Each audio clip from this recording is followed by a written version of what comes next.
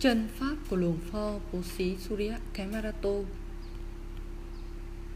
Niệm mà tất cả mọi người có là niệm chìm đắm, tập trung chìm đắm, định chìm đắm, theo kiểu chìm, kiểu đắm, kiểu chấp dính, kiểu ngưng động. Nó được gọi là niệm kiểu chìm đắm, định kiểu chìm đắm, thiền kiểu chìm đắm. Có thể chìm vào nó cả năm, cả đời. Theo kiểu chìm đắm thì không mang lại sự lợi ích nào cho toàn bộ thế giới, cho các yếu tố đại và luân hồi. Nó thực sự không mang lại sự lợi ích, bởi vì theo kiểu dính, kiểu mắc. Vì vậy, cần phải sáng ra từ niệm, sáng ra từ thiền. Niệm theo kiểu xuyên thoát, thiền định theo kiểu xuyên thoát. Tóm lại là phải theo kiểu xuyên thoát ra, tỏa sáng ra. Như thế nó sẽ thành Anupap, giúp giải tỏa lẫn cho nhau. Khi mà chuyển động, đồng thời phải xuyên thoát cùng các oai nghi chuyển động. Chuyển động thân, các oai nghi trong mọi sát na hành uẩn, mọi sát na tâm hành, mọi sát na thân hành, thì có nghĩa là xuyên thoát đồng thời trong mọi sát na vận hành. Hãy để nó trở thành thói quen thường lệ. Bởi sự chuyển động thân, tâm, nó giúp thoát ra khỏi từ niệm chìm đắm, từ thiền định chìm đắm, theo kiểu tĩnh lặng, theo kiểu ngưng động, thì đều được gọi là theo kiểu chìm đắm. Sự chuyển động sẽ giúp thoát ra khỏi sự chìm đắm, và như thế nó sẽ trở thành sự lợi ích cho toàn bộ luân hồi. Tất cả tùy vào Anupap mà do các con đã xuyên thoát ra như thế nào trong khi chuyển động các oai nghi. Vì vậy, hãy xuyên thoát đồng thời trong mỗi một chớp mắt. Nó phụ thuộc vào sự xuyên thoát như thế nào khi mắt mở, tai nghe. Hay là các con nhìn thì giới hạn ở nhìn, thấy thì giới hạn chỉ ở thấy, biết thì giới hạn chỉ ở biết, hoặc chuyển động chỉ giới hạn ở sự chuyển động, đi chỉ giới hạn ở đi, ngồi chỉ giới hạn ở ngồi. Có phải là như thế không? Nếu mà như thế thì không có lợi ích cho cái gì cả. Chỉ là sự giới hạn như là người thế tục, theo kiểu thông thường thế tục, theo kiểu thông thường của các cõi giới, cảnh giới.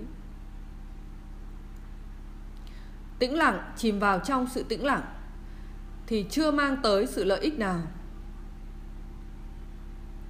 Vì vậy, trong mọi chuyển động, oai nghi không phải chỉ giới hạn ở sự chuyển động, cần phải xuyên thoát ra từ sự chuyển động, liên tục xuyên thoát liên tục. Khi mà oai nghi đã chuyển động thì đã tỉnh thức và xuyên thoát rồi. Ánh sáng đã tràn ngập chói lòa. Hãy tiếp tục xuyên thoát từ đó, tiếp diễn từ đó, thêm nữa. Đừng giới hạn chỉ như là đuôi con nòng nọc hay là đuôi con rùa, chỉ ở mỗi thế.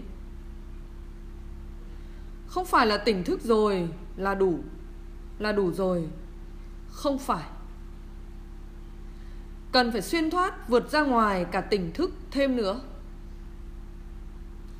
Xuyên thoát rồi, xuyên thoát thêm nữa từ sự xuyên thoát. Như thế nó sẽ loại bỏ được nghiệp thói quen, tập khí cùng lúc đồng thời. Làm sạch nghiệp thói quen, làm sạch tập khí cho luôn cùng lúc đó. đã xuyên thoát rồi, xuyên thoát thêm nữa từ sự xuyên thoát. Làm được như thế thì sẽ tốt. Các nghiệp thói quen dù còn chút ít mà dính ở trong thân, tâm, ở trong các uẩn sẽ đều được làm sạch đồng thời. Và rồi sẽ không còn này nọ, nọ kia. Xuyên thoát rồi, đừng giới hạn chỉ ở sự xuyên thoát. Đừng giới hạn chỉ ở chừng đó. Giới hạn của các con nó chính là sự lười biếng. Thay vì làm sạch nó thì lại không. Nó cũng bao gồm sự ban phước chưa đủ rộng khắp.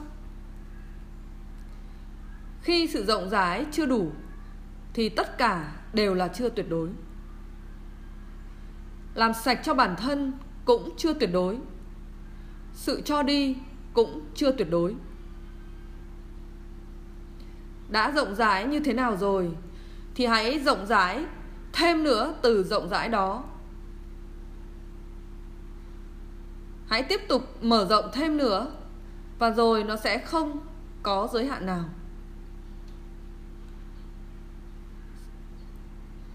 Sẽ không có giới hạn nào một cách tự động, và rồi sẽ không còn khó khăn nào nữa. Cứ mỗi khi xuyên thoát sẽ là truyền đi theo cách không giới hạn, chứ không phải là 2 hay 3 lần. Nó giống như là khi tỉnh ra khỏi bản thân, rồi xuyên thoát ra từ tỉnh ra, rồi xuyên thoát ra từ sự thoát ra. Quá nhiều bước. Vì sao vậy? Bởi mỗi người đều có các bước riêng của mình.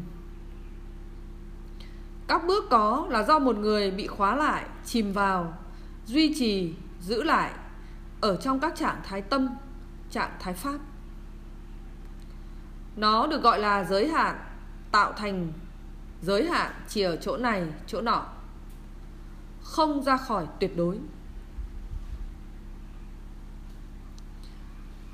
Khi mà tỉnh thức thì cũng không phải là tỉnh thức tuyệt đối, không xuyên thoát, vượt ra ngoài sự tỉnh thức.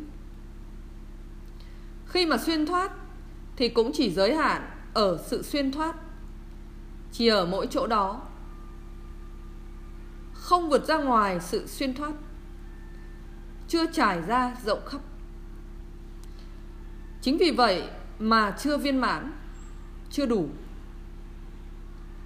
vẫn còn bị luẩn quẩn ở nghiệp thói quen.